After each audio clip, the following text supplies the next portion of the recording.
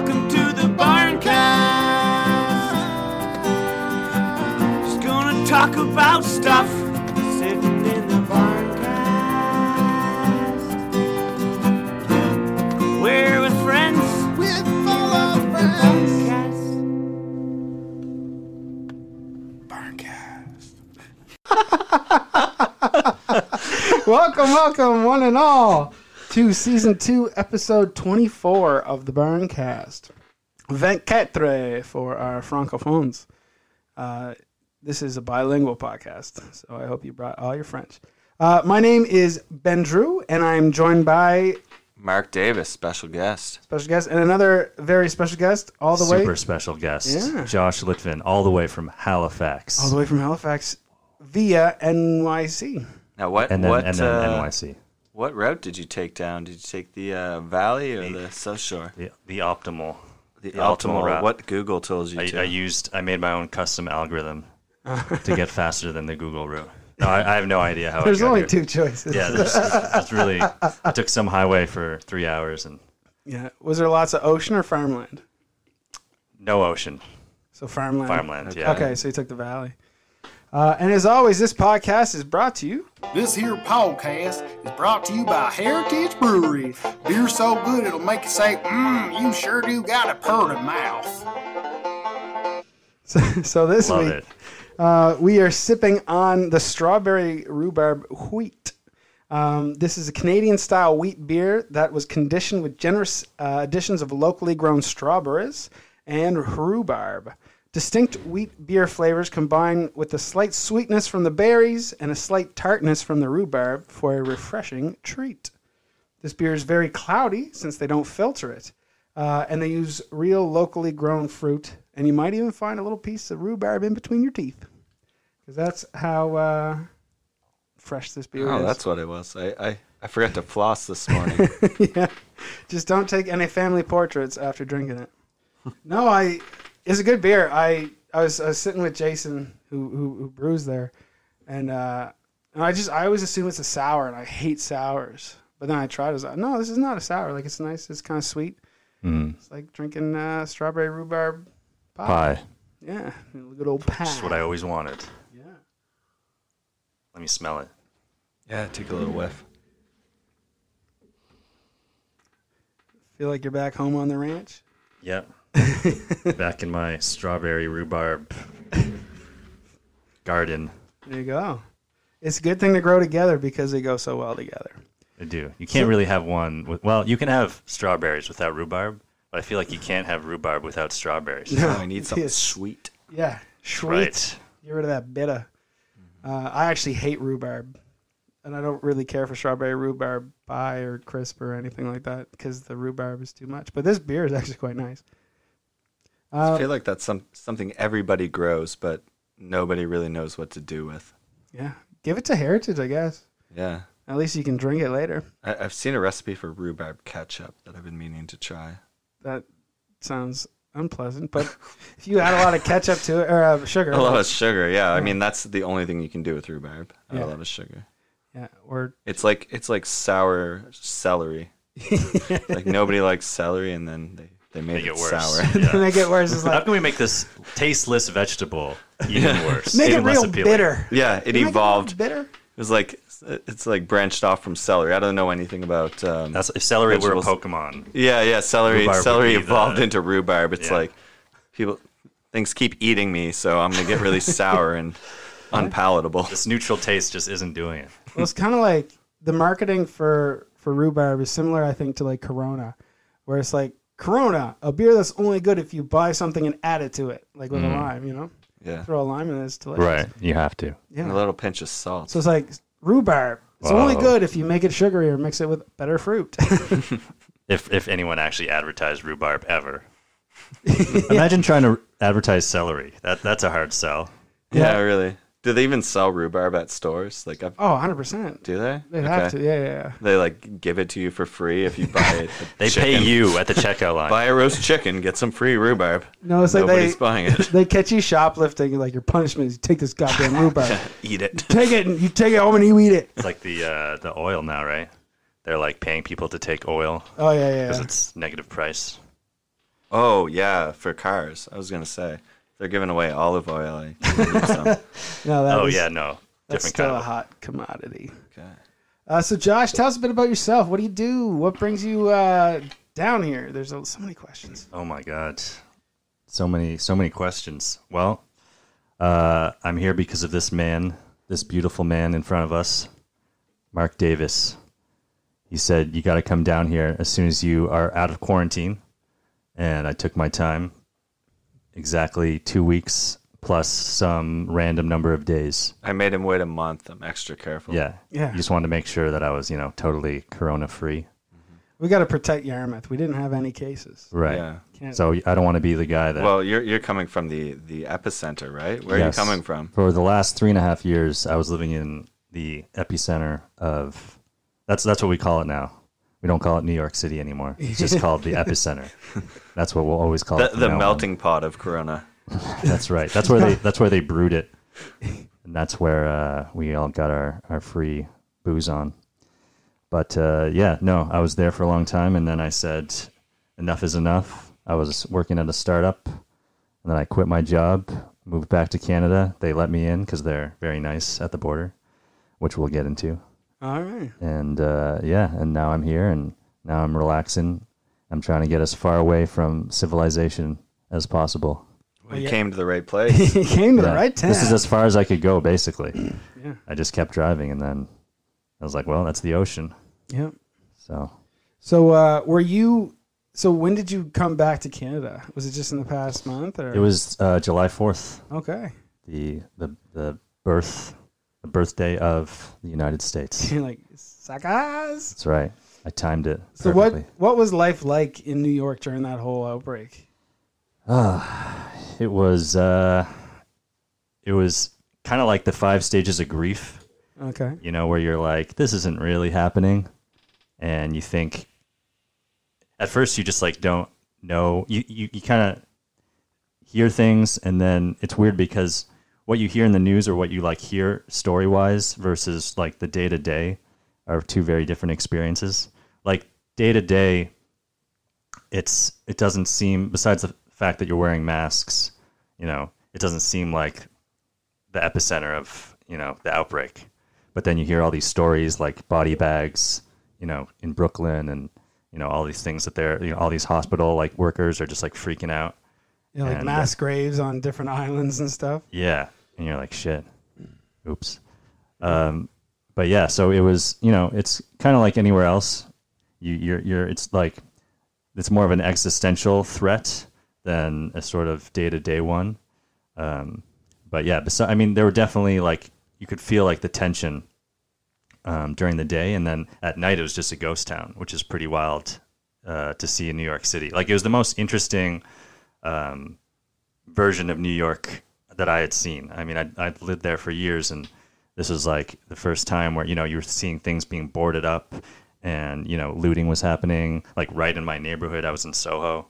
Okay. So it was like pretty wild, just experiencing all that. And then, at night, they had curfew for a while, which was pretty weird. And like, police officers everywhere, like telling you, if it's past 8 o'clock and you're out and about, they like tell you, you have to go home. And Yeah, because I guess you were there also for the Black Lives Matter protests. yeah, I was kind of there. That was right at the end. That started happening. And then they occupied City Hall. Yeah. At the very end. So I kind of, that was like, I saw that and I was like, all right, I'm ready to leave. This all I place need. is just too over the top. It was a pretty surreal moment when, I had a mask on walking like in, Soho, and there were like just protests happening like the street over, and, every stores were boarded up and cops are everywhere, and you're just like, this is just a day, like this is just happening all This the is a time. Tuesday. Like, Yeah, it's just, every day is just like, okay, this is happening now. Yeah. Yeah, time to get out of the States. That was my feeling. And really what kind of convinced me was the fact that it's an election year. Yeah. So by the time November rolls around, I think it's just going to get like I could see it. It's going to get worse before it gets better. 100%. It's going to take a while. So Because, yeah, I mean, they're even talking about, like, on the night of the election, they probably won't be able to determine who won. right, like there's a whole bunch of With the mail-in and all issues that with stuff. the mail-in like voter fraud. There's all this. Either both sides are going to claim that like, oh, they won, and no, like, yeah, it's going to be a mess either way. Everybody's suspicious of each other. Well, right. Yeah. So it's like there's just a lot of, when the virus first came, and everything was locked down. The first thing like we did was you get provisions, right? So you like hoard up on food and water because like for all there's just going to be like you don't know what's going to happen to the supply chain. Yeah.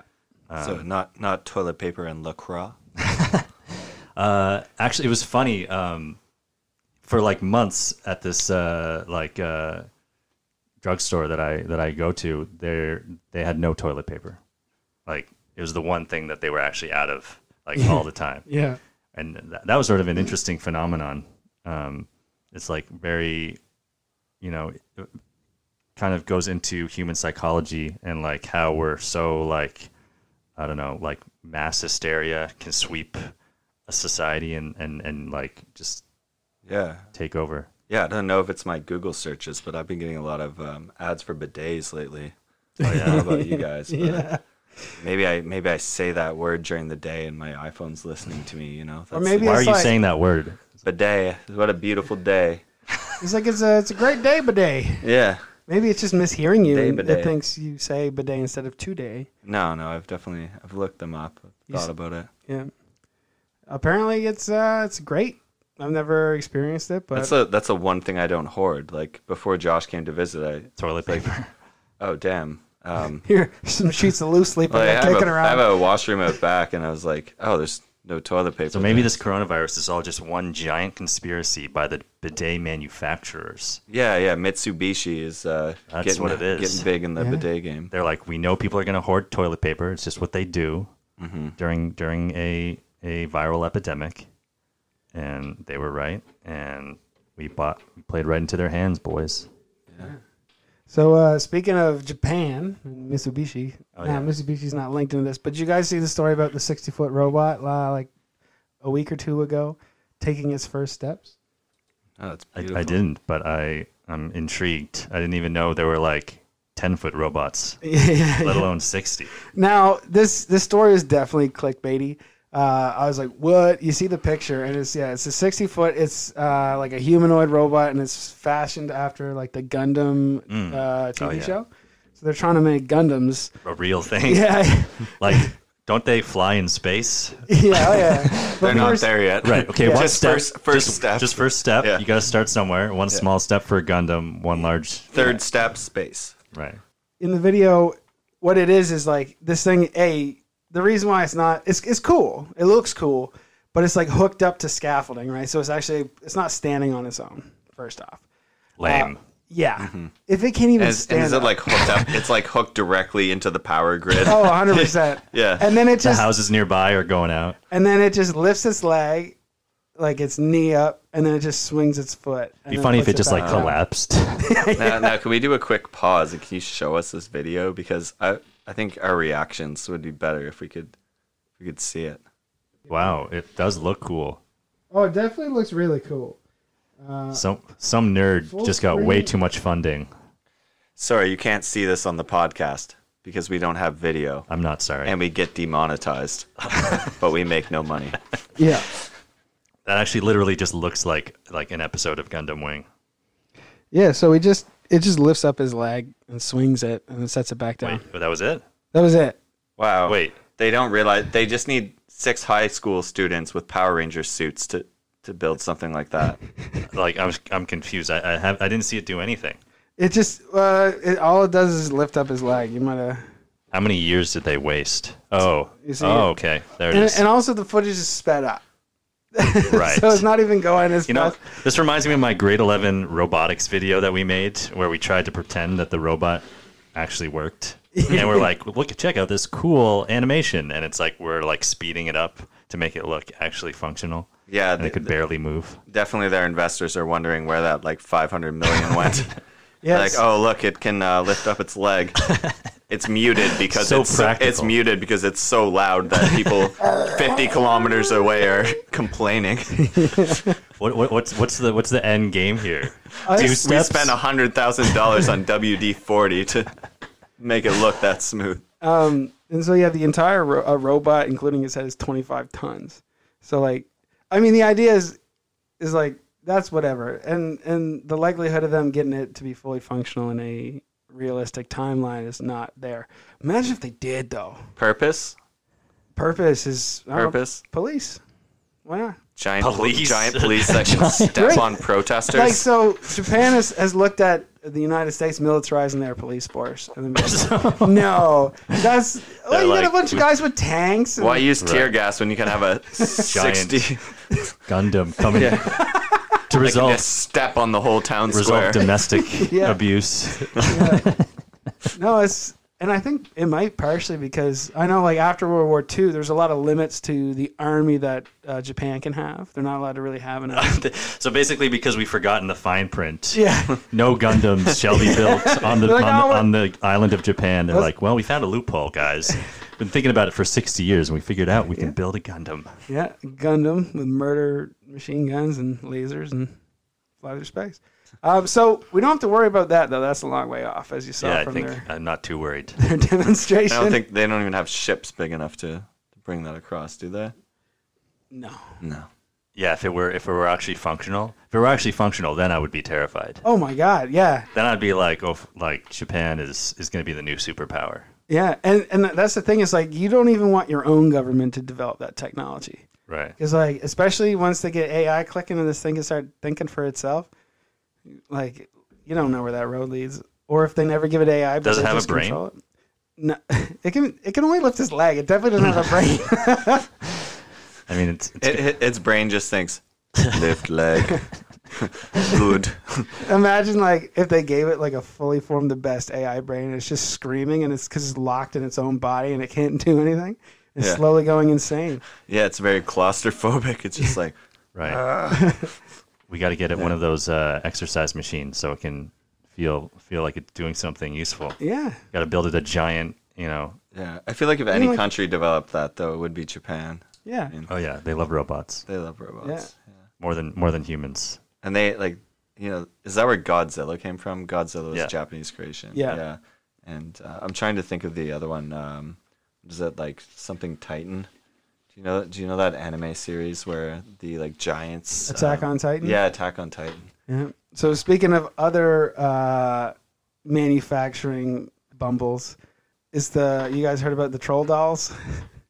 I No, heard this something is- briefly. I thought it was like fake news. It 100% isn't fake news. I don't read It's not that. okay. I thought it was like Wayfair selling children. I thought it was like in the same category. Whoa. No, what it is a misunderstanding by a company. They're not in touch with the Cardi B and Megan Thee Stallion generation. Well, yeah. Well, I think what it is like people like over sexualize things and put their own ideals on things for kids. We'll get into it. But basically, so from the new Around the World Troll movie or something, they made a bunch of troll dolls. Oh yeah, I see that ad on YouTube all the time. Yeah. Not interested. Yes. The Trolls World Tour Giggle and Sing Poppy doll. It seems like a regular troll doll. Do you guys collect troll dolls when you were younger? No, I think my sister did. I would say more like I never asked for one, so I would consider it more like my parents collected them. It was like Forced upon you? yeah, like I never specifically asked for one, but I remember having some around. So this doll is different than the ones we had. So like those ones just had crazy hair and they Right. did have butt cheeks. They had a little I'm pretty belly sure. button too. Yeah, they had little butts. Yeah, they had butts. Yeah, and a little Which- belly button. And a Yeah. little belly button. I don't know what they're trying to teach That us was by hot. showing them butts to kids. You can't be showing butts to kids. Don't show butts That's to what kids. that's what these people think. Now, I mean, what we get into seems a little problematic, but I do see it also as people putting their own sick spin on things. But it was a gaffe. We'll call it a gaffe. So this doll has two buttons. It has one on its stomach, like you push it and it sings and whatever. But then it has another button where you have to you have to lift up its skirt and there's a button in between its legs You have to push it, and it giggles and it laughs and goes woo. So Valuable life lesson. yeah. So I'm digging it. so yeah. What's the problem? So then you had a bunch of mothers that came out and said, you were teaching our children that pedophilia is all right. And if they are molested, it is okay. And you were over-sexualizing our children. It's a troll. Is your child a troll? So, I mean, that's so the question is, and so the manufacturers, Hasbro, were like, oh shit, the Karens are riding in. Like, you know, and like there's this girl that wrote this strongly worded letter. They have What did they think was going to happen? They didn't think. So they designed the doll because they wanted the doll to sit on something, like sit on your knee. Okay. And when it's in a seated position, the button is there. Right. But when it's standing up, the button's between its legs. Right. Right? Oh, so this is just a giant misunderstanding. So it's not good planning on part of Hasbro because they're like, well, you know, if it's standing up, you do have to stick your finger between your legs, you know, like, Which of course no one would ever do. and then but when it's sitting down, you can bounce it on your knee, and it's like a Tickle Me Elmo kind of thing. You know, like it's just as messed up as a Tickle Me Elmo. But anyway, so they've come out, they've apologized, they're pulling them all out. They're saying, we're going to replace your doll with an equal value other doll that isn't like There a you go. Buy them up now. Yeah. Collector's edition. Yeah. That's right. You heard it here first. It's a best investment of 2020. So over 500,000 people signed petitions against this. Like, it became a thing. Wow. But it's cancel culture, so everybody gets excited to take a swing at. It's just because people have nothing better to do. Yeah, it's like, well, I could go out and clean up a beach, or you know, I could go march on, you know, my local I could make something in my government. life. You know, yeah, I could, you know, I'm just going to study, complain. or I could sign an online petition. I'm going to sign an online petition. I guarantee you, no child ever once complained about this. Well, yeah, and the thing is like children aren't like in that mindset yet. Like the age group it's developed for. Right. Yeah, unless you explain it to them, they don't even realize it's like a sexual thing. Yeah, but they're worried that they'll say, well, everyone should touch everyone between the legs. We're like, so they're worried about over-sexualizing children. Yeah, sorry, Susie, I'm taking your troll doll. Go play on TikTok. But then you have to explain why. Yeah. You have to, Go watch TikTok videos. Why don't you go exactly, on a TikTok. child beauty pageant, which is the sickest shit in the Go world. on this pageant and go watch Cardi B's new video. I think the troll is probably going to be the least sexualized thing your child will ever experience at this point. Yeah. You know, everything from TikTok to Instagram.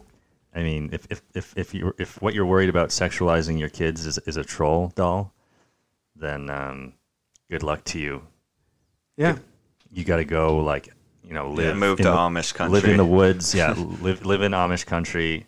You know, get rid of all your electronics. But even they get Rumspringa. Yeah, right? So don't let them sit on a horse, or they might giggle. The horse giggles.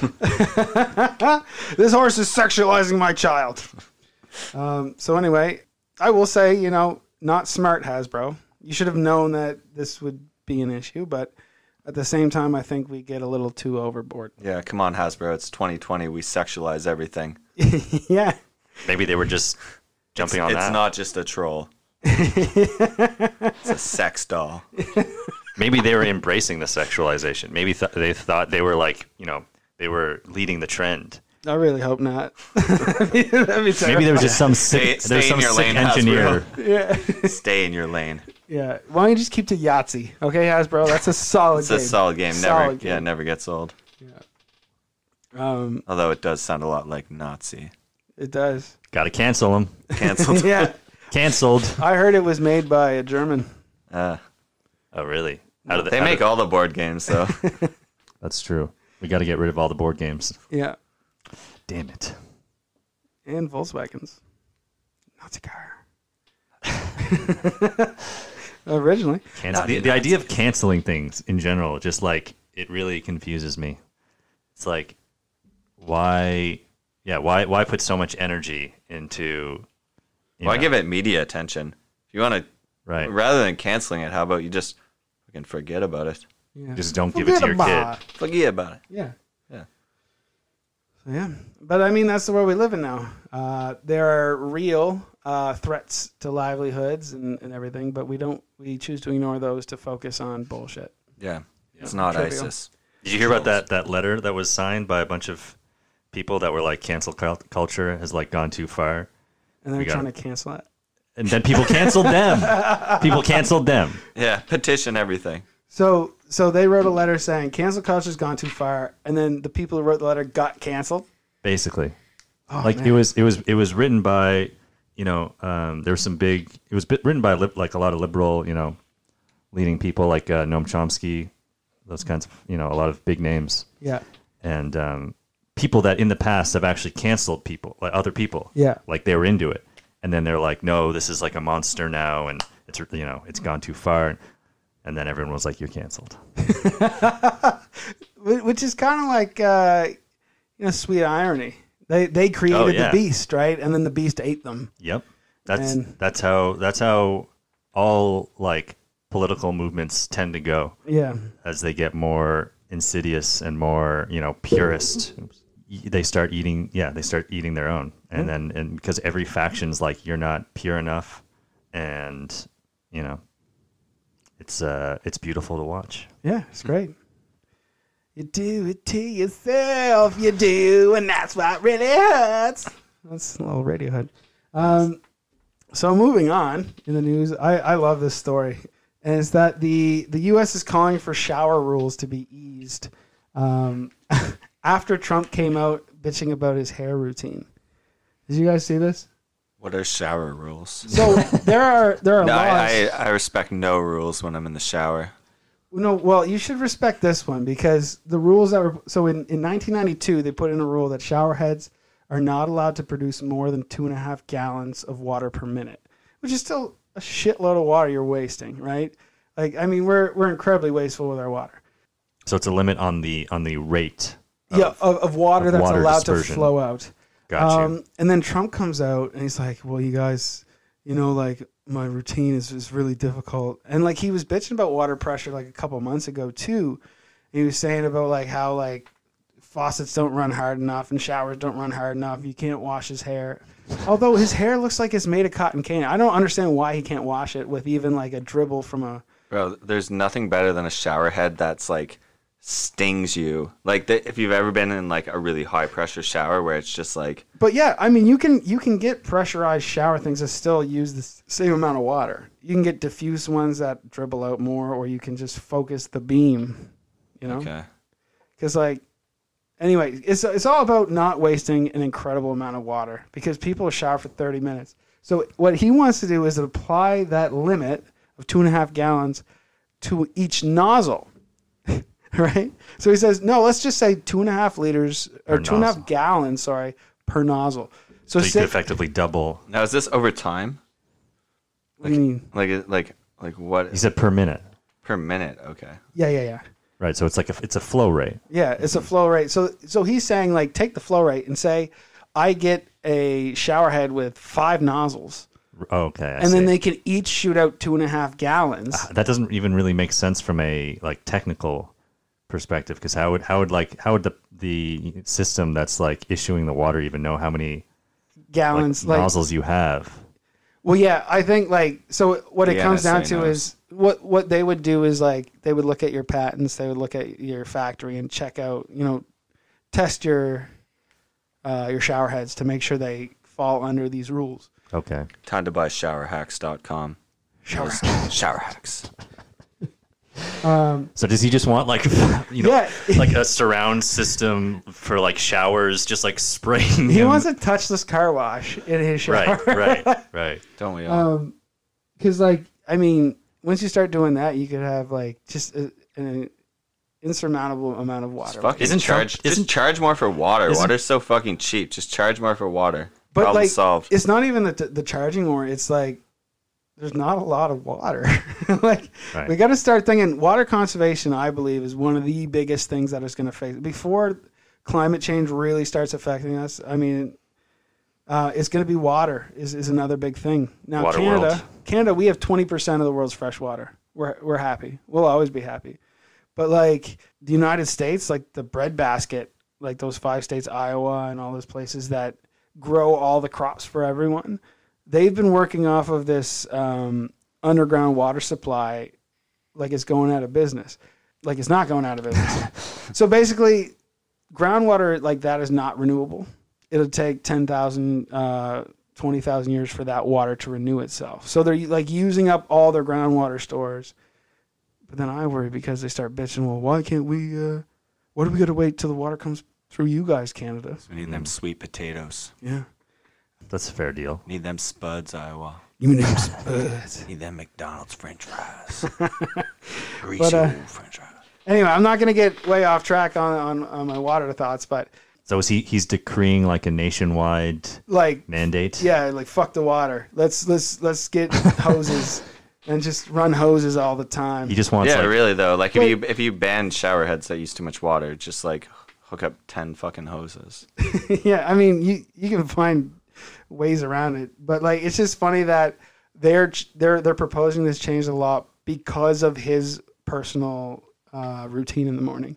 He's like, I don't find I get enough water right. to get this hair to look like I do. Isn't that why you become president? So that you can personally just like change society for your benefit? That's why he became president. Yeah. Right. So I think he's just doing what, any pseudo celebrity that gets a ridiculous amount of power would do. Yeah. So Andrew Delaski, executive director of the Energy Conservation Group Appliance Standards Awareness Project, said the proposal was, quote, silly. Well, But he's if Joe Biden gets in and he starts up The Apprentice again, I know what. Yeah. If he gets on Shark Tank, I know what my idea is. But yeah, his point is like you could have Increase the shower. Yeah. you could have 10 or 15 gallons per minute pouring from a shower head. Yeah. So like think about that. That's just per minute, and you're in the shower for 20 minutes. No, I could take quick Well, showers. okay, I'm you do. not a Brazilian, man. How about this? We just allow each person per shower like a predetermined amount of water, And they can use it. and you can use it as long or short as you want. But that's what Yeah, determines you can either use like the flow rate. 5-minute fire hose blast, Right. where you're like falling over, you get a little or like you get like a 30 panel. minutes of a. You set a dial to like highest Yeah. intensity, lowest intensity. Yeah. It's just like bucket to pressure washer, I guess. I think Yeah. we just solved the problem. Wow, this is Go us. very See, productive. we're just not complaining about shit. We're solving problems. Yeah. And that's why you're not in the Americas anymore. Speaking of water right. pressure, I'll be right back. All right. I don't know if you found any of this. I mean, you are a Canadian, right? Technically, yes. Technically, yes. I was checking. I wasn't sure. No, I am. Yeah, I would ask you to leave. that's fair. But there's been a lot of tension at the American border, American-Canadian border lately. That's news to me because when I was there, first of all, it was completely empty, so I didn't see much tension. That's fair because I think most people know not to go.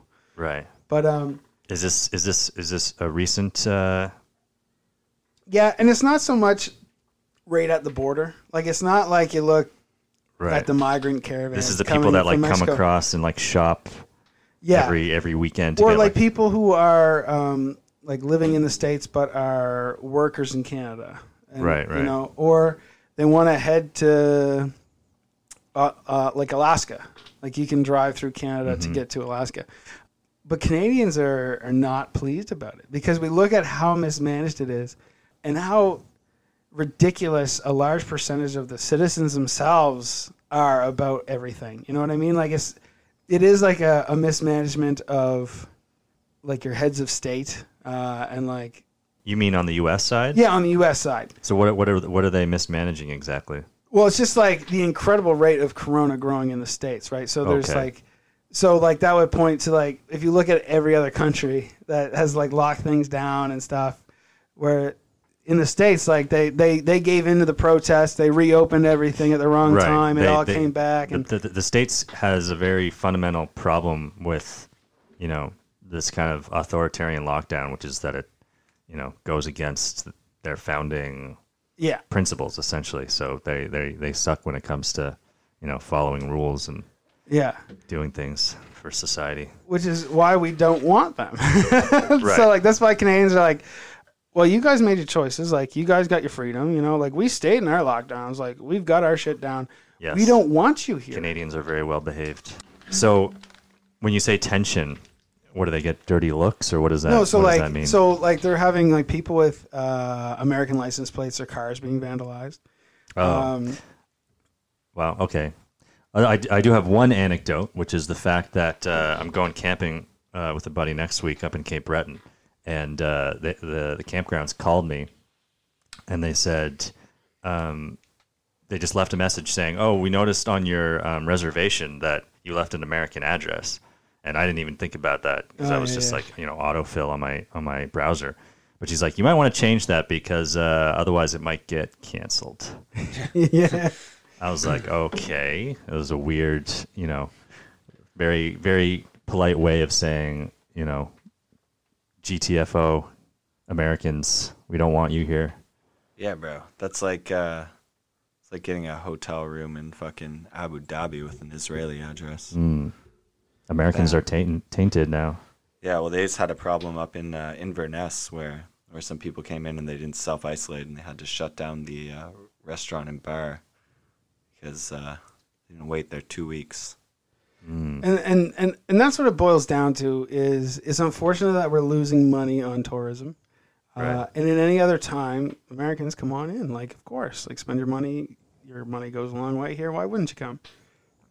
But the cost of bailing out tourism businesses is pales in comparison to shutting down Toronto again for 3-4 weeks. Right. So it's like we are trying to do the best we can do, and we've managed. Like Nova Scotia has managed very well. Yeah. I find most places in Canada has managed very well, and people have been following the protocols. When you see like shit going crazy in the States, and there are like 1,000 people at a Chainsmokers concert, like, woo, we're like Rhode Island for the weekend. No mask, grinding on each other in the middle of like, like everyone like it just makes the Americans joke. And why would we want you there? Like, the people, I know that a lot are taking it serious, but like there are a lot that aren't. And then you have like the top officials, the president. You have lots of state governors.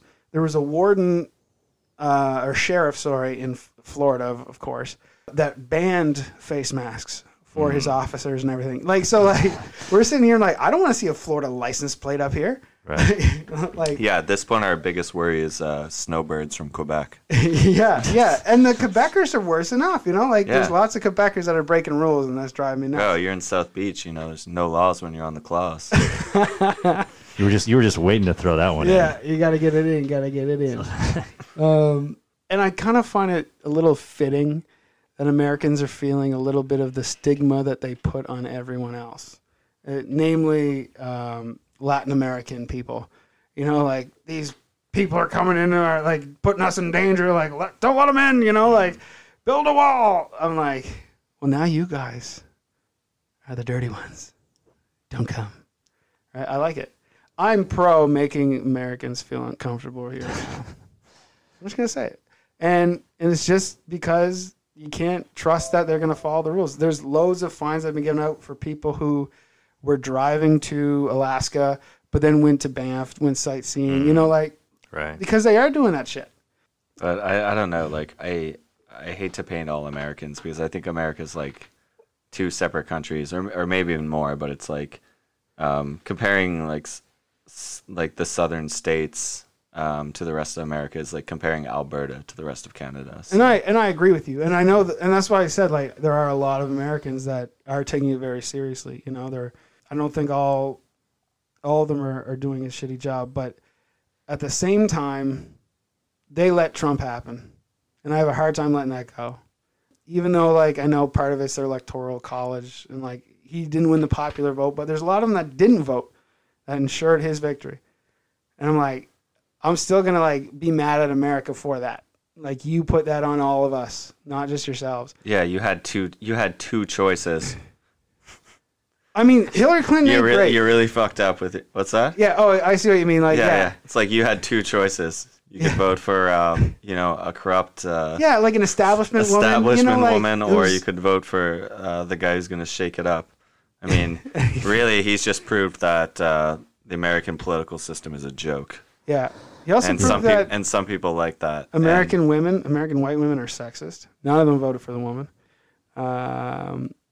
There's an incredible amount of racism in the States that was brought back to the surface that's only flourished under Trump. Anyway, we try not to get into politics, especially American politics. We could do a whole podcast about But yeah, I kind of laugh when I see these stories that like Americans don't feel welcome, and like I'm like, you were cool with locking up families and splitting up families in cages at the other end of your country, so get your car keyed. I don't really care, or just don't come, please. Wait till this is all over and then come. We can all be friends, unless they reelect Donald Trump again.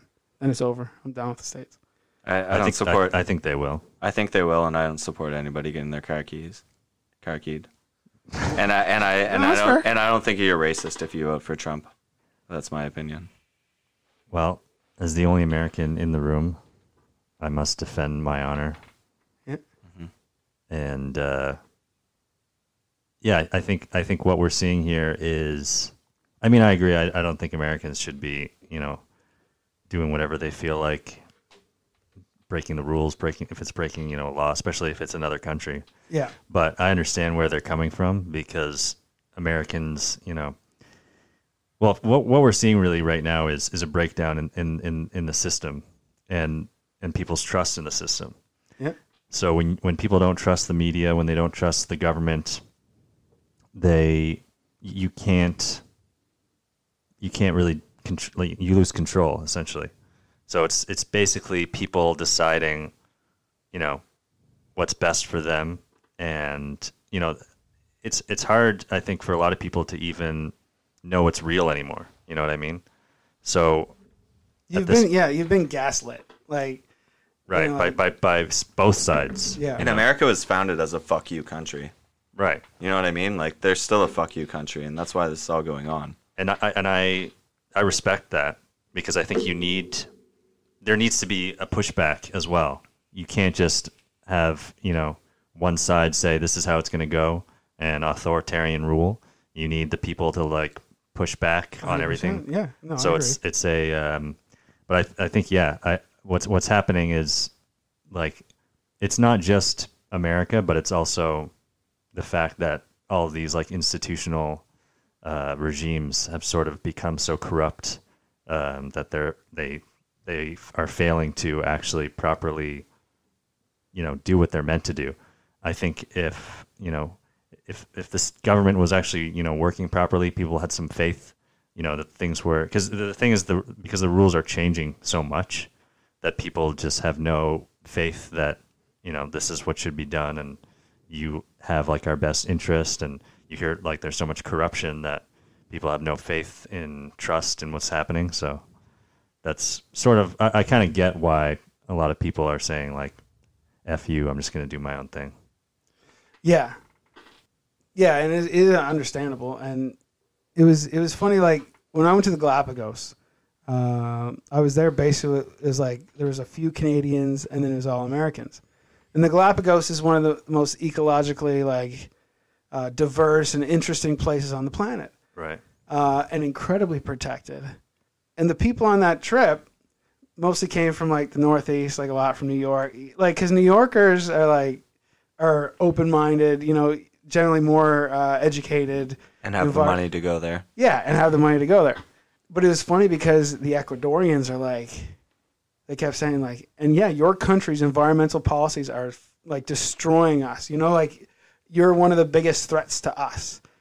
And it was funny because like, they're paying to go on this thing, and then the workers there, because it is very educational, it was with National Geographic and stuff, and they're being honest, and you feel bad for those individuals because they wouldn't be there unless they cared. You know what I mean? Like, they're not the ones like voting to remove all restrictions on, let's start mining all our national parks and start like developing resources in all these protected areas.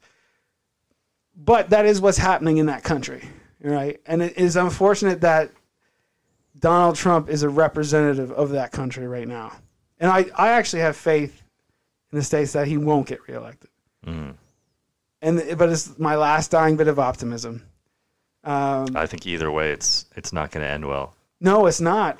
But like the country is so deeply divided but there needs to, like, this is something that's going to happen, and hopefully everybody comes out better for it. Everybody comes out closer for it or whatever. It doesn't seem like we live in that world anymore. That is possible. No, I mean, like I think what's Trump is like a very divisive president, and he's polarizing, and that's sort of why he won, because the people who elected him, the people that voted for him, they, like you said, they wanted him to shake things up. They didn't want like, you know, a sort of, you know, presidential candidate. They just wanted this guy who like wasn't, you know, sort of part of the establishment. Yeah. Although, you know, Yeah, It's deeply- democracy in action. deeply, It's like, yeah. can anybody actually get elected, or do they have to be like, you Right. know, the ruling class? Do you have to visit Epstein's Island before you, you know, become president, or can you, you know, just be a TV celebrity? yeah. And see, like, I guess my feelings is anyone who voted for Trump the first time, I don't really view them as racist or like terrible No, or anything no, like I that, don't think because so. like they were just looking for change, like, and like especially in the areas like the swing states that he won, like in Detroit and all these things, like where you see like we want something different. You can understand that the desperate reach out, but it's the people that continue to support him, that continue to go for it while he's so blatantly. And I know a lot of it comes through like misinformation and being uneducated and can't really critically think, but it's like just all the money going to the wealthy. You know, like he's doing everything you'd think that a billionaire, like self-absorbed sociopath would do.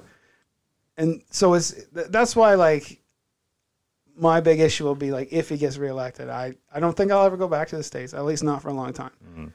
Like, because I've already traveled through there since, and I feel uncomfortable.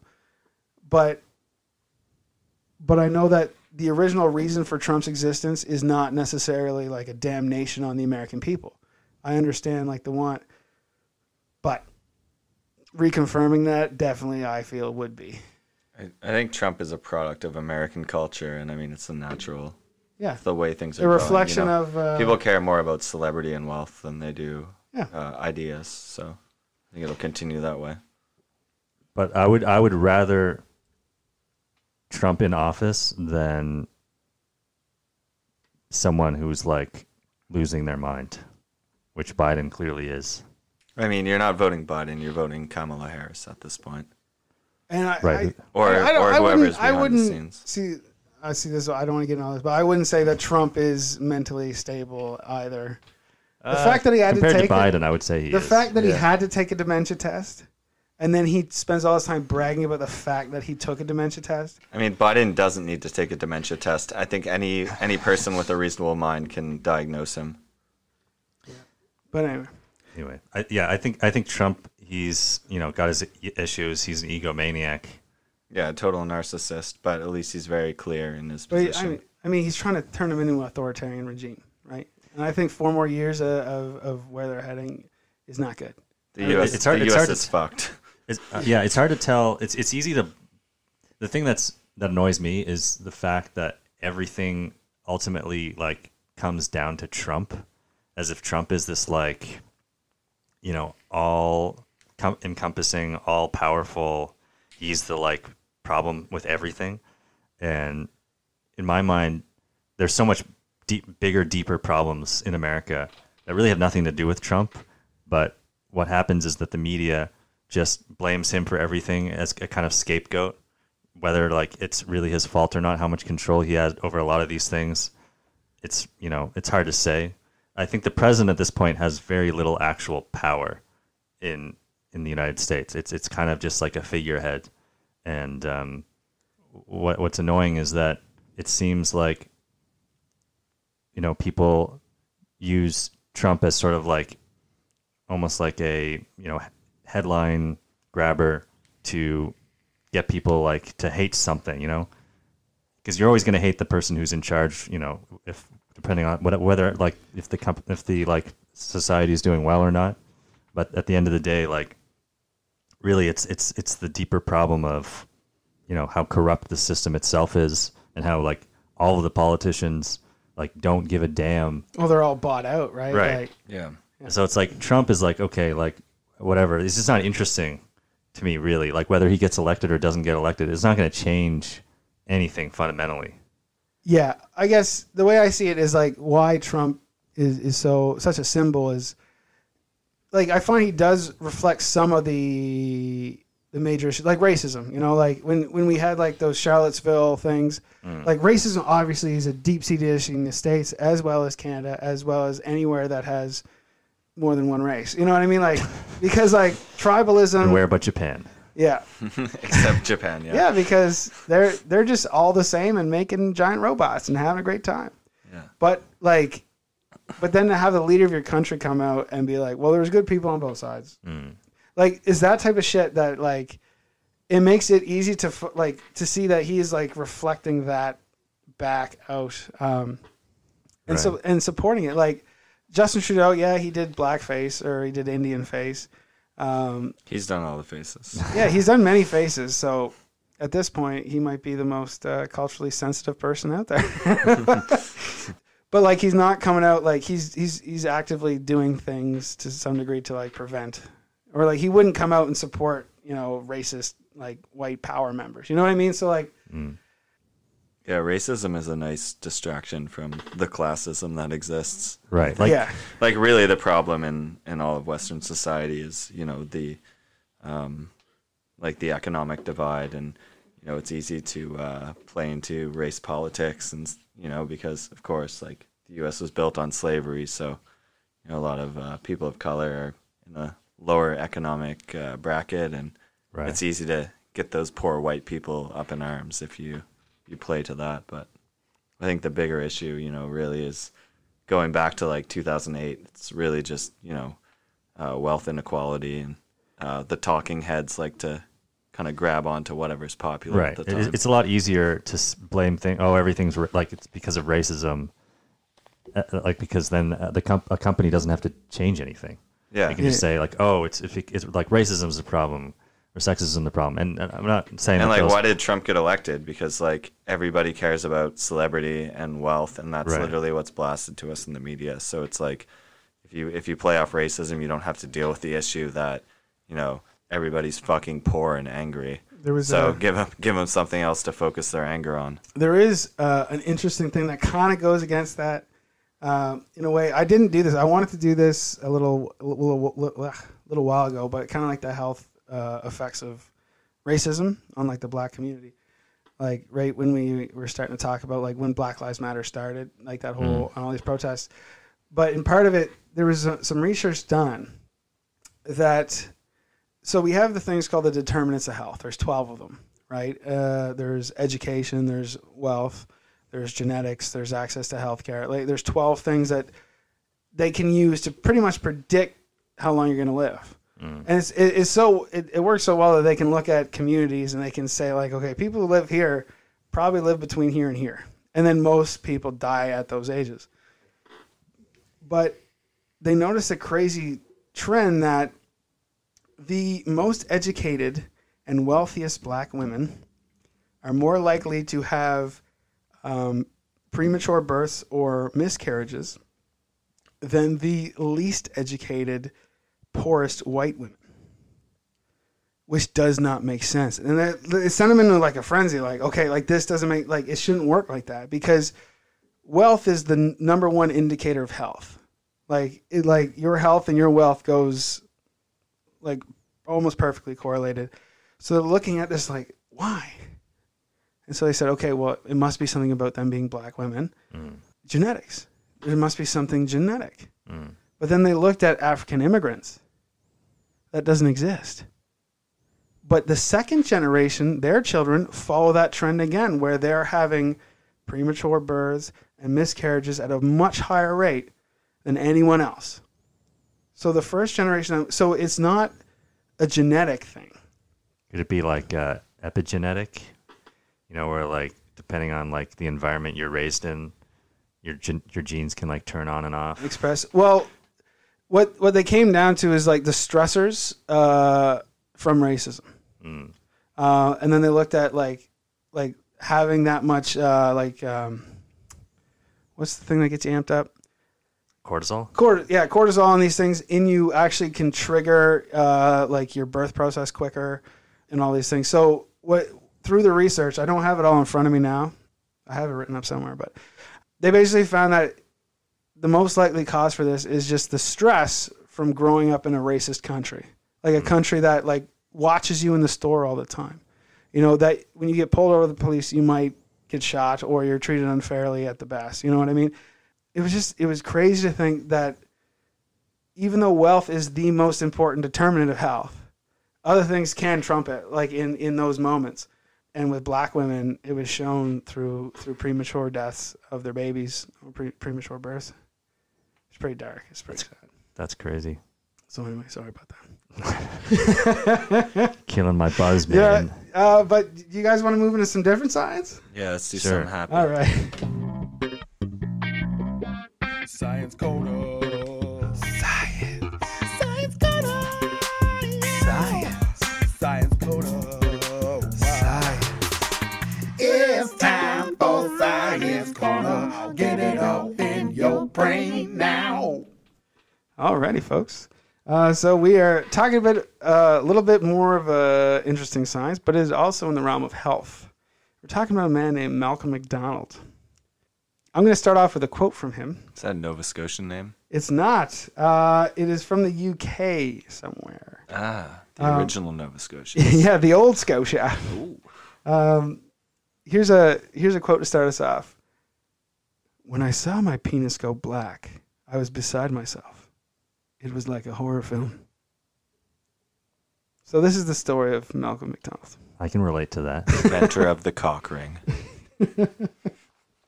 So we have this guy named Malcolm McDonald, and he had an intense sepsis infection in his perineum, which, anyone know where that is?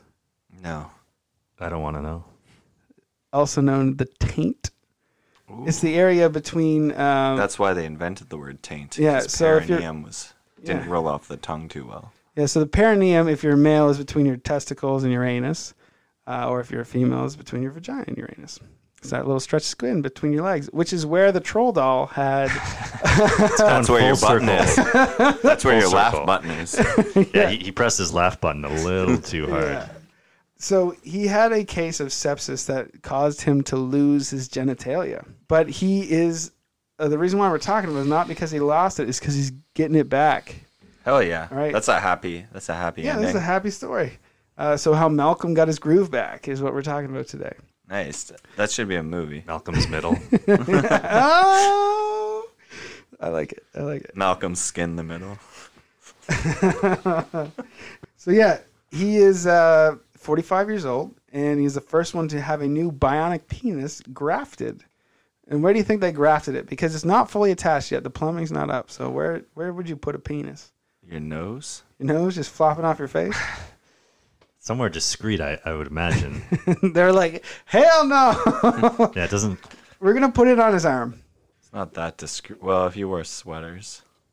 No, it's like on his forearm. So like you could wear a sweater, but you can't wear t-shirts, or you can't roll up your sleeve, or you just have a penis hanging off of Why your... wouldn't they just put it in the same fucking place? Yeah, grow it. Because for the process for this to work, they needed the arm.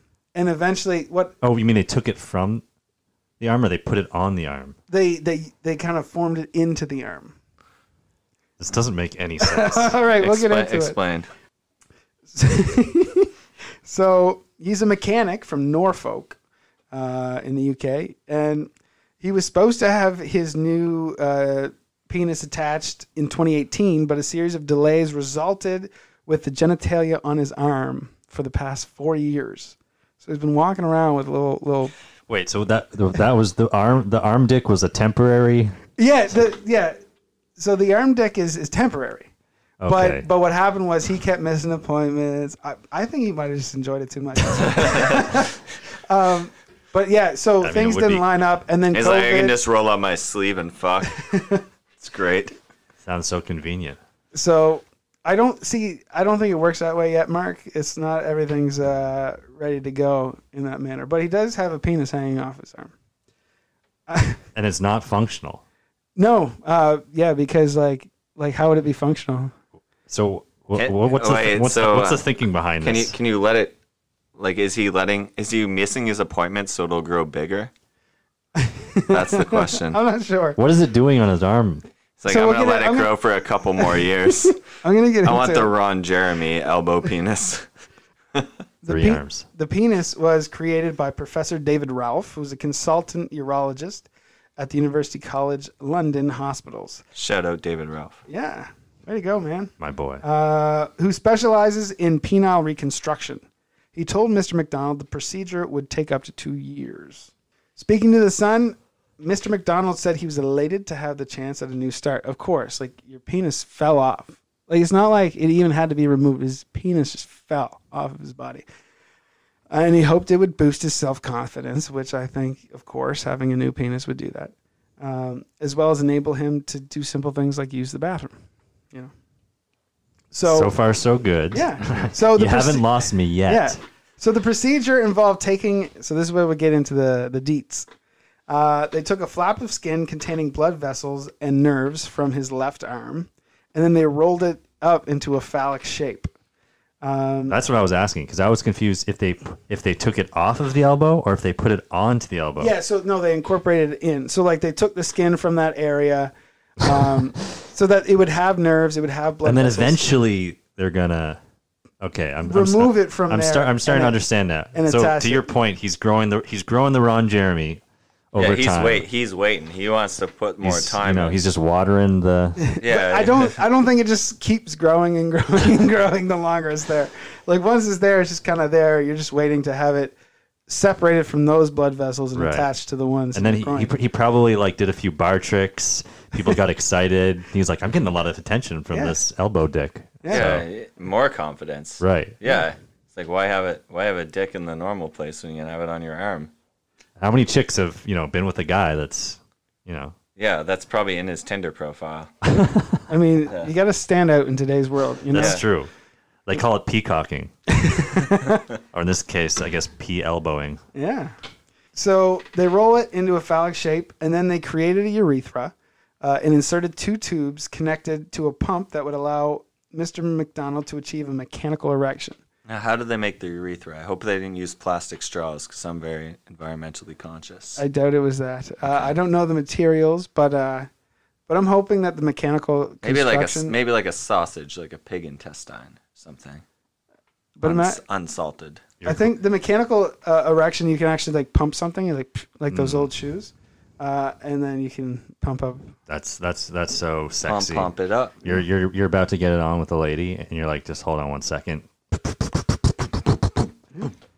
The shaft on the new penis was then detached from the forearm. So like it was growing like parallel to his forearm, Right. and then they cut it away, so it just started hanging, Dangling. right? And then it starts to grow like more of the skin and tissue on its own. Like now it becomes its own little entity. Wow. But then, so now he's at the stage where it's just dangling, but like he hasn't been able to get the operation to Right. add it to his genital area. It's like a really big skin flap. Yeah. Dr. Scholes don't even know what to do with it. So he lost his penis, as I said, after he had a perineum infection, which then spread to his extremities. And I just found that this quote from him is just so surreal. Because if you think about your penis just falling off. He was left, quote, completely gutted after his penis dropped off onto the floor. No pun intended. Yeah. That's brutal, man. And that was in 2014. Yeah, it's awful. That's like the scariest thing. So it spread to like his fingers and his toes and turned them black. And then he saw his penis turn black, and then it just fell off. Wow. Which like, I don't know, like, why wouldn't you have gone to the hospital sooner? Oh, how long did it take? It doesn't say in the article, but like, It wasn't instant. your penis just wouldn't go like black. Right. You know, like it would start doing weird things, and like your fingers and toes are already getting weird. Like, and maybe there's nothing they could do for maybe. it, but I feel like I would have. It just, he says it so nonchalantly, like, yeah, it turned black and it fell off. I was pretty gutted about it, but Well, I mean, depends how he said gutted. He could have been like weeping. No, British people use gutted for like anything that's Yeah. Yeah, I suppose. upset. Right. But so for 2 years after losing his penis, his life fell apart, which is understandable, until he met Professor Ralph. When it came time to reattach the penis to his groin area, he was unwell, so they had to postpone the surgery. And then there's another couple complications with scheduling, and then it became corona. So yeah, now he's had this penis just hanging off his arm for like years now, and he's just waiting to get it reattached. Pics or it didn't happen. No, there is a pic. It's blurred Oh out. God, I don't want to see that. I do. You can't see it. Well, you can't see it anyway. Oh God. But like you can see where it's dangling from. Yeah. It doesn't. Well, did they blur more of that image just for like, because he was like, They blurred Don't- the arm. yeah, because like kind of like, It's not like an extremely large penis. I think That's it's a functional penis. but he's not pumping it either. I hope they didn't give him like a micro penis. Yeah. That would just be like an insult to injury. Yeah, joke's on you. So Shouldn't be making fun of him. So yeah, he is He was gutted. the first man with a bionic penis. Oh yeah. That sounds cool. Bionic penis. I The mean, first man in the world with a bionic penis. if he were a superhero, what would he be called? He'd be called Bionic penis. Penis Man. I got nothing. I got. Iron Dick? I don't know. That's rough, man. If I lost my dick, I think I would just kill myself The immediately. Penile Patriot. But the good Coming news to theaters near you. is that there are other people, I'm sure, that have lost genitalia due to illness or accidents, or even like people transitioning. Yeah. I want to transition to having a dick on both arms and Call keep my yourself a current trident. and keep my current one. Yeah. Be Trident but- Penis Man. It is. I mean, I'm still trying to be a little technical here, gentlemen. I mean, the advancements are really interesting and bode well for the future. Yeah. Well, I so mean- explain this pump thing. Though. Like, can How's he? the Yeah, pump work? can he feel anything in there? Well, they took nerves and skin from his arm, so there is nerves. But I think the arm nerves and like the nerves on a penis, Are obviously different. yeah. Yeah. So arm nerves are a lot You're not gonna. less. If someone's like stroking my arm, I don't, I don't exactly get super excited. Yeah, but there is feeling to some degree. I mean, Okay. they're doing the best they can with what they got. No, does he still have balls? Yeah. Does he still like? Can they? It didn't get into his testicles. Okay, so can they hook it up? We are Do they getting have the very technical. Do they have the? Well, man, this is Science Corner. Yeah, True. Yeah. I try to keep it above board. You two dogs are just in the gutter. We're failing right now. All right. Yeah, that's interesting. I have no questions. Oh, I love questions. Next But, topic. Let's move on. It's hard to from keep this one family friendly. It's, Yeah. it's fine. I mean, it is what it is. His penis fell off and they grew a new one, so Yeah. you knew what you're getting with that. Yeah. If your parents took your troll doll away, you shouldn't be listening to this podcast anyway. I thought we. Oh no, we didn't come up with a solution for that. So, Josh, we were playing ping pong earlier, right? We were.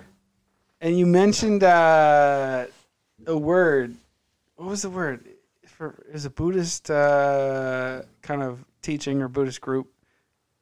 Shamalama. Shamalama Ding Dong. What was it though? Close. Shambhala. Shambhala. That's the one. So what is Shambhala? So I think I'm no expert, but basically it means enlightened society, and it's a Tibetan word. Okay. Now, what does because I asked you if you practice Buddhism or Shambhala, and you said that you have some experience with it, but like your family was really into it in the day, and Yeah, so basically the backstory is it started with this guy who was fleeing from he was part of the, Tibetan prosecution okay, that was happening in like I think the 70s, 60s and 70s. Along with the Dalai Lama. And so this guy, Chogyam Trungpa Rinpoche, they called him, he basically eventually came over to England, I think, at first, and then started, learning English, and then he came to the States, and basically he started spreading, Buddhism to, North America at a time when, it was the 70s. There was a lot of wild ideas going around. People were free love was the so- '60s. That's right, bro. free love. hippie movement, all that stuff. It was People- the 70s free acid. Yeah. yeah, It, okay, was all, 60s, it all 70s. wrapped in together. But Yeah. yeah, like especially Eastern kind of ideals really crept into society in the 60s, 70s. Yeah, so this was in the 60s, I think, late 60s. He started teaching here. And yeah, so it was, you know, it kind of started as like a small thing, and then I guess it got really popular. And you know, my dad kind of told me a little bit about it, you know, because he grew up like in like the Bay Area in the 60s. Well, he didn't grow up there, but he was there, like, you know, getting his PhD at Stanford. So Bay Area is San Fran, right? Yeah, San Francisco, Okay. like, yeah, that area. And yeah, so he was looking into different things. I think he got into like some Indian, like Hindu, basically just like looking into various Eastern. So he was a hugs, not drugs kind of guy. Is that a thing? I think so. I think that was the thing in the Bay Area. I mean, I think he also did drugs. Yeah, too. there was Okay. like hugs and drugs. Yeah, I He was think he was. hugs He was, on drugs. he was for all of it. But I know he wasn't a huge fan of hippies, or he had some issues with hippies. You know, hippies at the time, I think, were Smelly. like pretty and- radical. Well, I you know, it's like a spectrum, I guess. But anyway, he got into this Tibetan Buddhism, and he was into it. So yeah, so they started a center in originally Colorado, Okay. Rocky Mountains. It's a good spot, especially for meditation and stuff, surrounded by the mountains and the forest. Yeah. So I think it was Reminds you of a good old Tibet, you know, a mountainous region. right, very similar climate, atmosphere. Yeah, so they have like originally their center in America was Boulder, and then some point in the 80s, this guy Chögyam Trungpa was like, we got to start another center, and it's got to be in Halifax, Nova Scotia, because it's like, you know, No the mountains. place. It's totally different, but for some reason, yeah, he liked the place, and that's actually how my parents ended up here. So that's kind of, you know, my origin story. But the Shambhala term, you know, it was a word that was a part of this practice, this, like, you know, basically all of Tibetan Buddhism. But basically, my understanding is they called their like sect of Buddhism Shambhala at some point. I'm not sure if it was during his period of teaching it, or if, because he basically, what happened was he actually died fairly young, I think in his 50s or something, because he was like a raging alcoholic. And As most Buddhists are. Is that Buddhist practice? No, I'm just kidding. well, so you know, I think they make great Belgian beer. Is that? That's are they monks. Christian monks? Yeah. well, you know, it's along with any good cult, although, you know, many people would argue it's not a cult, but, you know, it's got some culty elements to it. It's got that kind of, let's say, eccentric, you know, wild cult leader. Yeah. This guy, yeah, he was like an alcoholic and like a womanizer and all of these things, but he was also like extremely charismatic. And, you know, my parents were just like, you know, this is the guy, and a lot of people felt the same way about him. So he definitely had a very powerful presence. And you know, I watched videos of him, and you can kind of see, you know, I don't know if you've met like Tibetan monks before, but they're, you know, they a lot of them have this kind of, you know, very aura about them. Yeah. You know, that's Pretty kind of pretty magnetic. fly for some mountain guys. Exactly. That's how they describe him. So, yeah, but then basically what happened was, so I think he died in the 80s. There's also another controversy with him. Well, there's a bunch of controversy, like, you know, a bunch of stories, kind of like, you know, crazy things he would do. Like, apparently there's this one couple that, were pressured into taking off their clothes one night. So he would basically just like get drunk and like have these like kind of wild parties. Yeah. And so one night, he told this couple they have to like get naked in front of everyone, almost like a test or something. And they didn't want to do it. They felt uncomfortable. And so then apparently people like chased them around the house and like it got pretty nuts. And then they like fled for their lives. And I don't know the details, but there were a Fled bunch for their pants. fled for some clothes. Would this be while he was in Halifax? No. Oh, yeah. So I think he only was alive for a couple years when people had moved to Halifax. But it was continued on with his son, who they call the Sokyong. And the Sokyong is, up until this point, he was basically the one running the show. Okay. So, he grew up with this kind of crazy childhood. And another kind of big controversy with the original guy, Chogyam Trungpa, is that he had this kind of like right-hand man who I think they call him like the Vajrayana. And he was gay. I think he was American. And apparently he had AIDS and thought because of his like Buddhism or something that he like couldn't spread it. Okay, yeah. If so I he can just- control my body and my mind, I can Right. not give you my AIDS. Yeah. That's perfect logic, right? Yeah. So I have total control of my mind, and I've not given AIDS to anybody. right. There you go.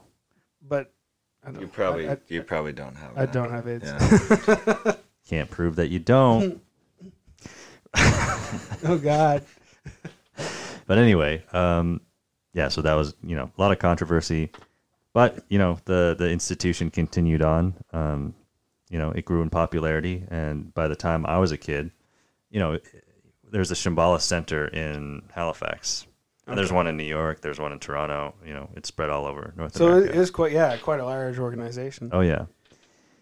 So, when I was a kid, it was just whatever. I would go to the Shambhala Center. I'd run around the basement, like having pillow fights with friends while, the adults upstairs did like the boring, Buddhist stuff. Yeah, it's like going to youth group if you're a Yeah, your fucking parents are Christian upstairs praying the rosary, or kid. you're. Yeah, I think Ben and I both know about that.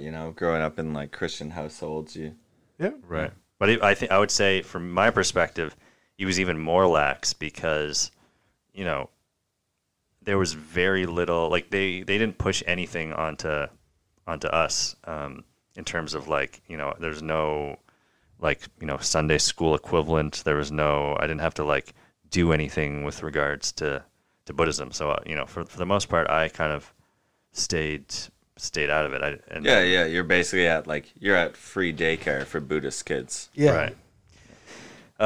And then recently, like I think maybe 5 or 6 years ago, there was a big, along with the Me Too movement, Yeah. there was all of a sudden this huge, like scandal that broke out, and essentially what it boiled down to was like some people at the top of this Shambhala institution, including the Sokyong primarily, who was the leader.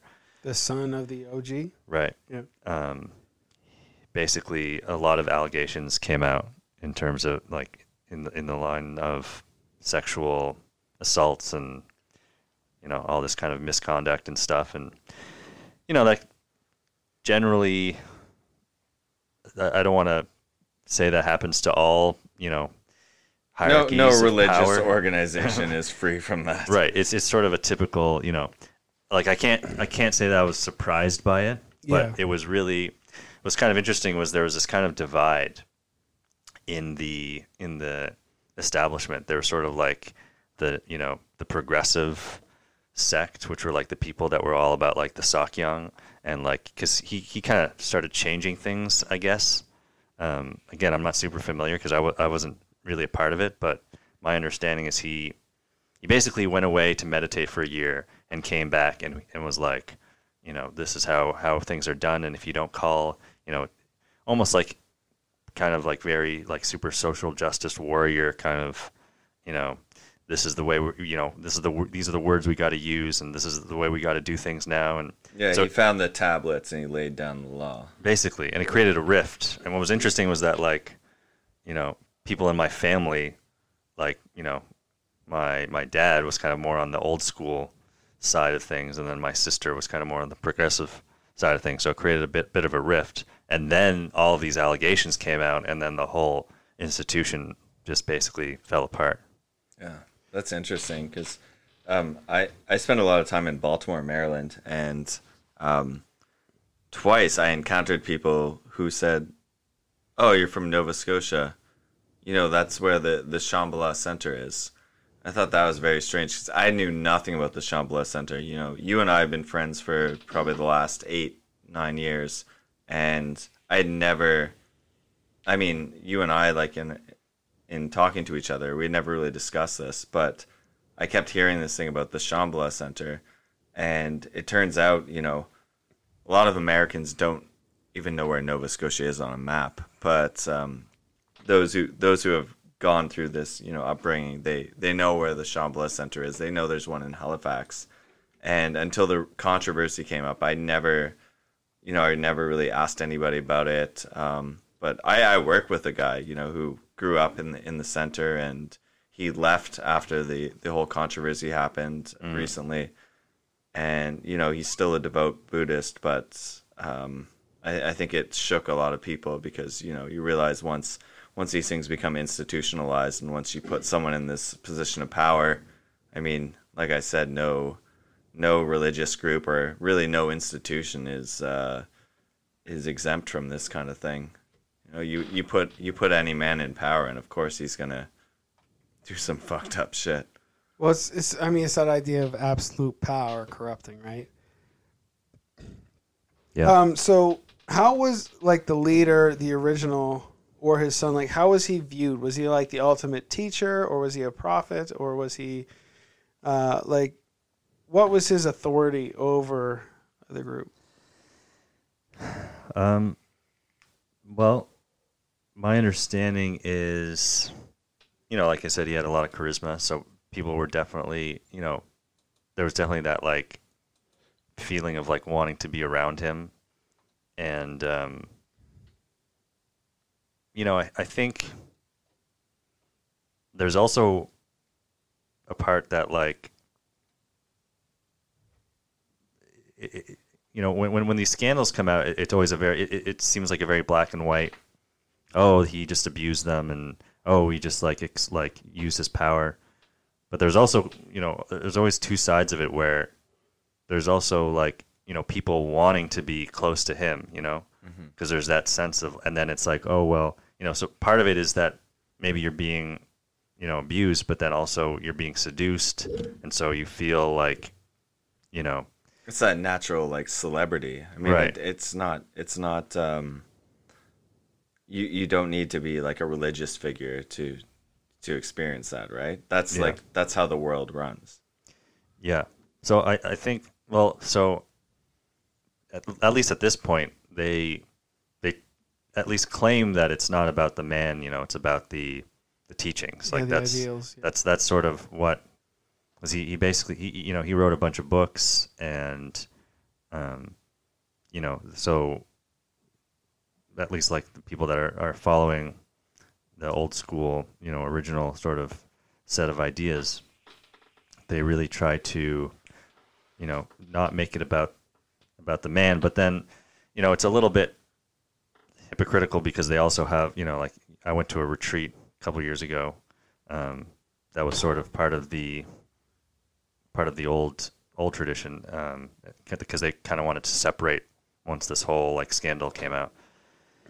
And or I think that might have even before the scandal, because there was a rift before all the allegations. So between the old and the new. Yeah. So the old kind of generation were kind of doing their own thing, and they have pictures of like the monks everywhere. So it's they claim on the one hand that it's all about the ideas and like practicing and all this stuff, but at the same time, it's hard to. It's kind of like the the person kind of becomes, in a sense, the symbol, right, for whatever the teachings are, in a sense. So, yeah, it's it is like, to me, what's fascinating is the fact that he was an alcoholic and a womanizer, and yet people, you know, when I talked to my dad about it, for example, he would say like, oh, well, he was like, you know, he had his flaws, is the way he described it. Yeah. Like, you know, for me, it's like, okay, if I'm going to be following some person that's supposedly like espousing some grand philosophy that, you know, has all the answers,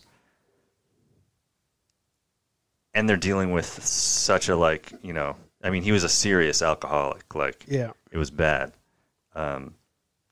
If like you can't, you know, it's kind of like getting advice from like a doctor who's like, you know, not taking care, you know. Yeah, like not, smoking like Yeah. 2 packs a day, Right. drinking Pepsi at every meal. Like, Yeah, it's like Dr. Nick on The Simpsons or something. Like, you don't really want to take advice from him. Right. And why put these people into, you know, like, quote unquote sainthood if they're you know, not saints? yeah, they're just There's flawed people. Yeah. Everybody's flawed. So, Yeah. like, through all this, like, so your family came to Halifax for this cause, right? So, how did like this whole like the revelations of the top of it being corrupt or whatever? How did that affect like your father, or your sister, or those people? Yeah. Well, like I said, my dad was already sort of distancing himself from the Shambhala community in Halifax, because I think he kind of saw that the direction was not in line with, you know, sort of the original ideals or the original vision.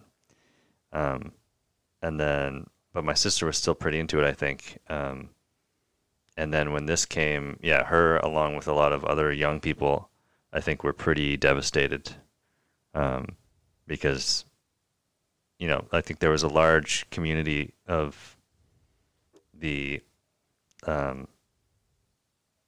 Shambhala religion were young. There was like a pretty large, especially like I remember when I went to the New York Center.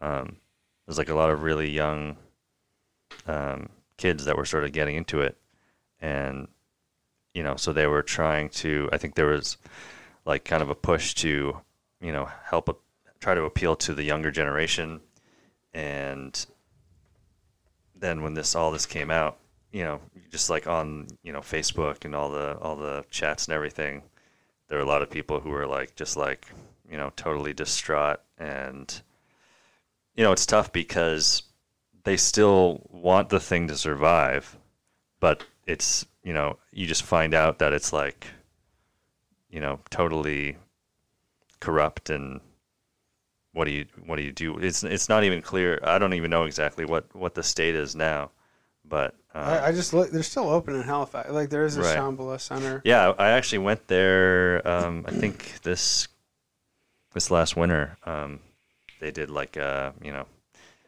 little ceremony there. Yeah, so there is still like, you know, because like any religion, it provides people with community. Yeah. And so, you know, people wanted to like, just because there were like these, you know, Yeah, like unfortunate the Catholic things. Church is still running. Right. Yeah. So it's still going. I don't know exactly what's happening. I don't think like the Sakyong, the leader, I don't think he's like exactly apologized properly. Like Okay, probably like the institution itself like gave out some formal, you know, bullshit kind of like. Yeah, but he's not coming out and taking responsibility. Or I don't think so, but I haven't followed it for a while. So, okay. but suffice to say, like my sister, she's not really part of it anymore. So And this might be off kilter, but how do they feel about the Shambhala Music Festival in BC?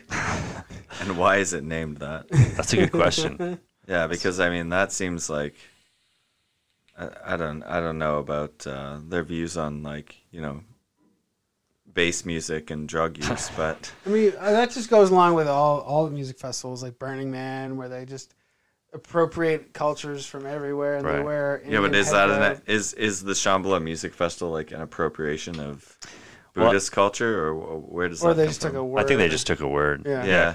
I think it's just because the word itself just, it comes up in like Buddhist scripture as like, it basically means, it's sort of like a society that you can imagine if everyone were enlightened, basically. Yeah. Like if everyone sort of did the right thing. So they were just on GoDaddy and they're like, let's find a really enlightening domain name. Like, Right. yo, ShambhalaMusic.com Shambhala, is bro. available. Yeah.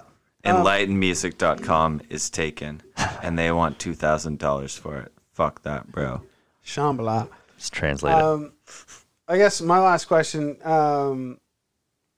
what was expected of like your family being part of this community? Like, what was expected of your family? Like, how was kind of like family life? Like, how much did Shambhala play a part of your family life? You know what I mean? Does that make sense? Yeah. Well, like I said, my parents were super hands off.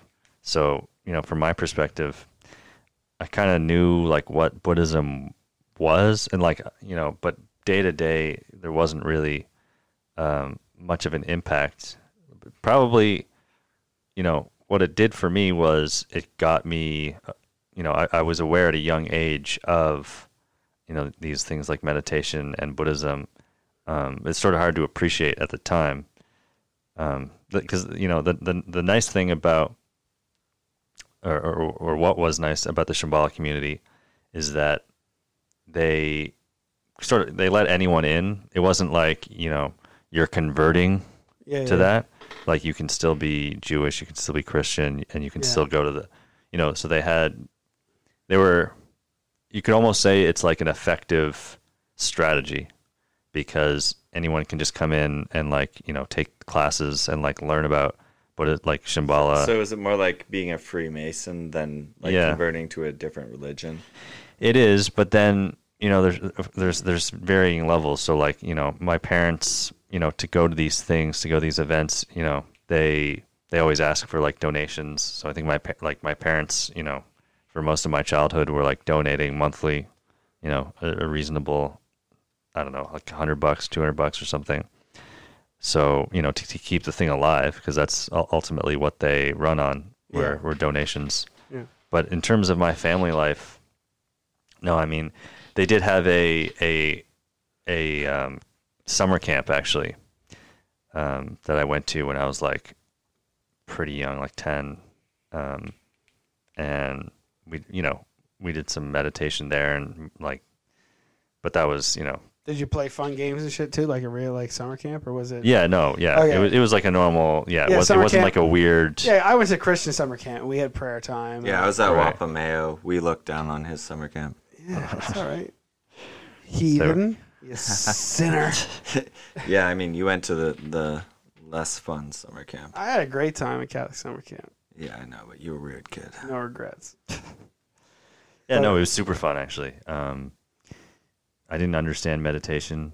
Like, I never really got meditation until I became an adult, and then it kind of made sense, like what it's about. I feel like that'd be hard as a kid.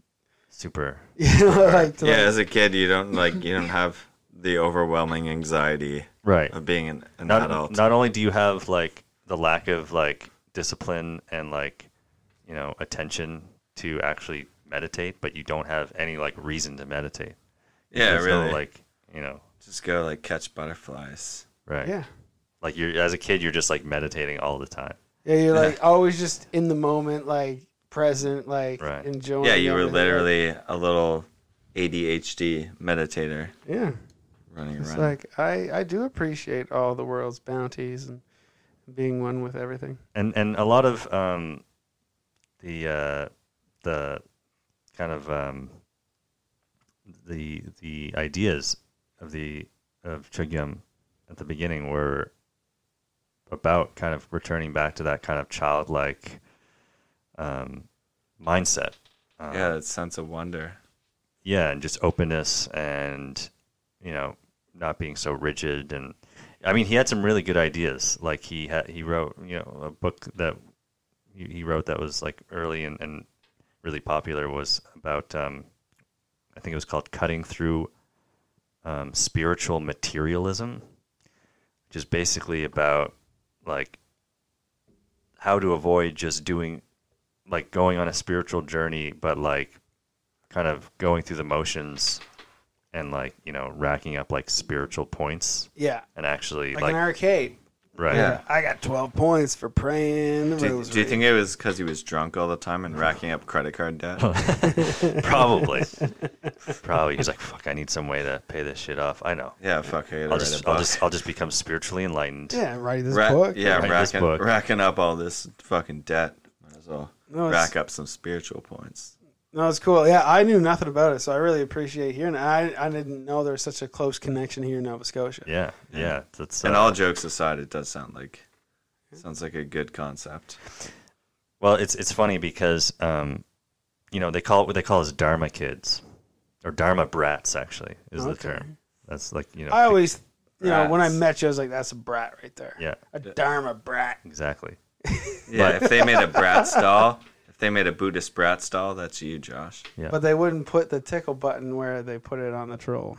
No, the tickle button's on the top of the head. No, it's the third eye. Yeah. Ooh. Now we're getting deep. But they always make fun of the Dharma brat. Like the sort of stereotype of a Dharma brat is like they're almost like trying to be enlightened. Like they like give you these very intense, like, oh, hello. You know, almost like that vapid, weird, like kind of culty. Yeah. Like I'm like I get it. You know, Yeah, Hi, I avoid people like that. peace with you. like not that extreme, but definitely, you know, if you meditate a lot, you can kind of get into that zone where you're just like so Unemployable.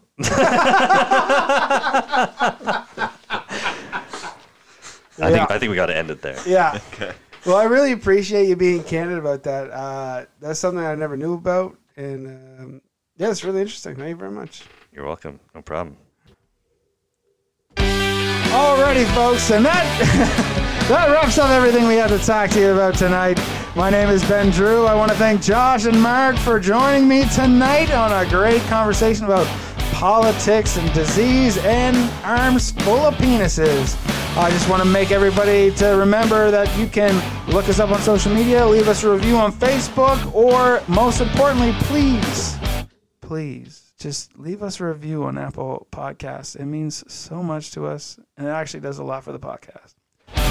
And also, you can check us out on Twitter and Instagram. All right, I want to say, everybody, have a good night and take care.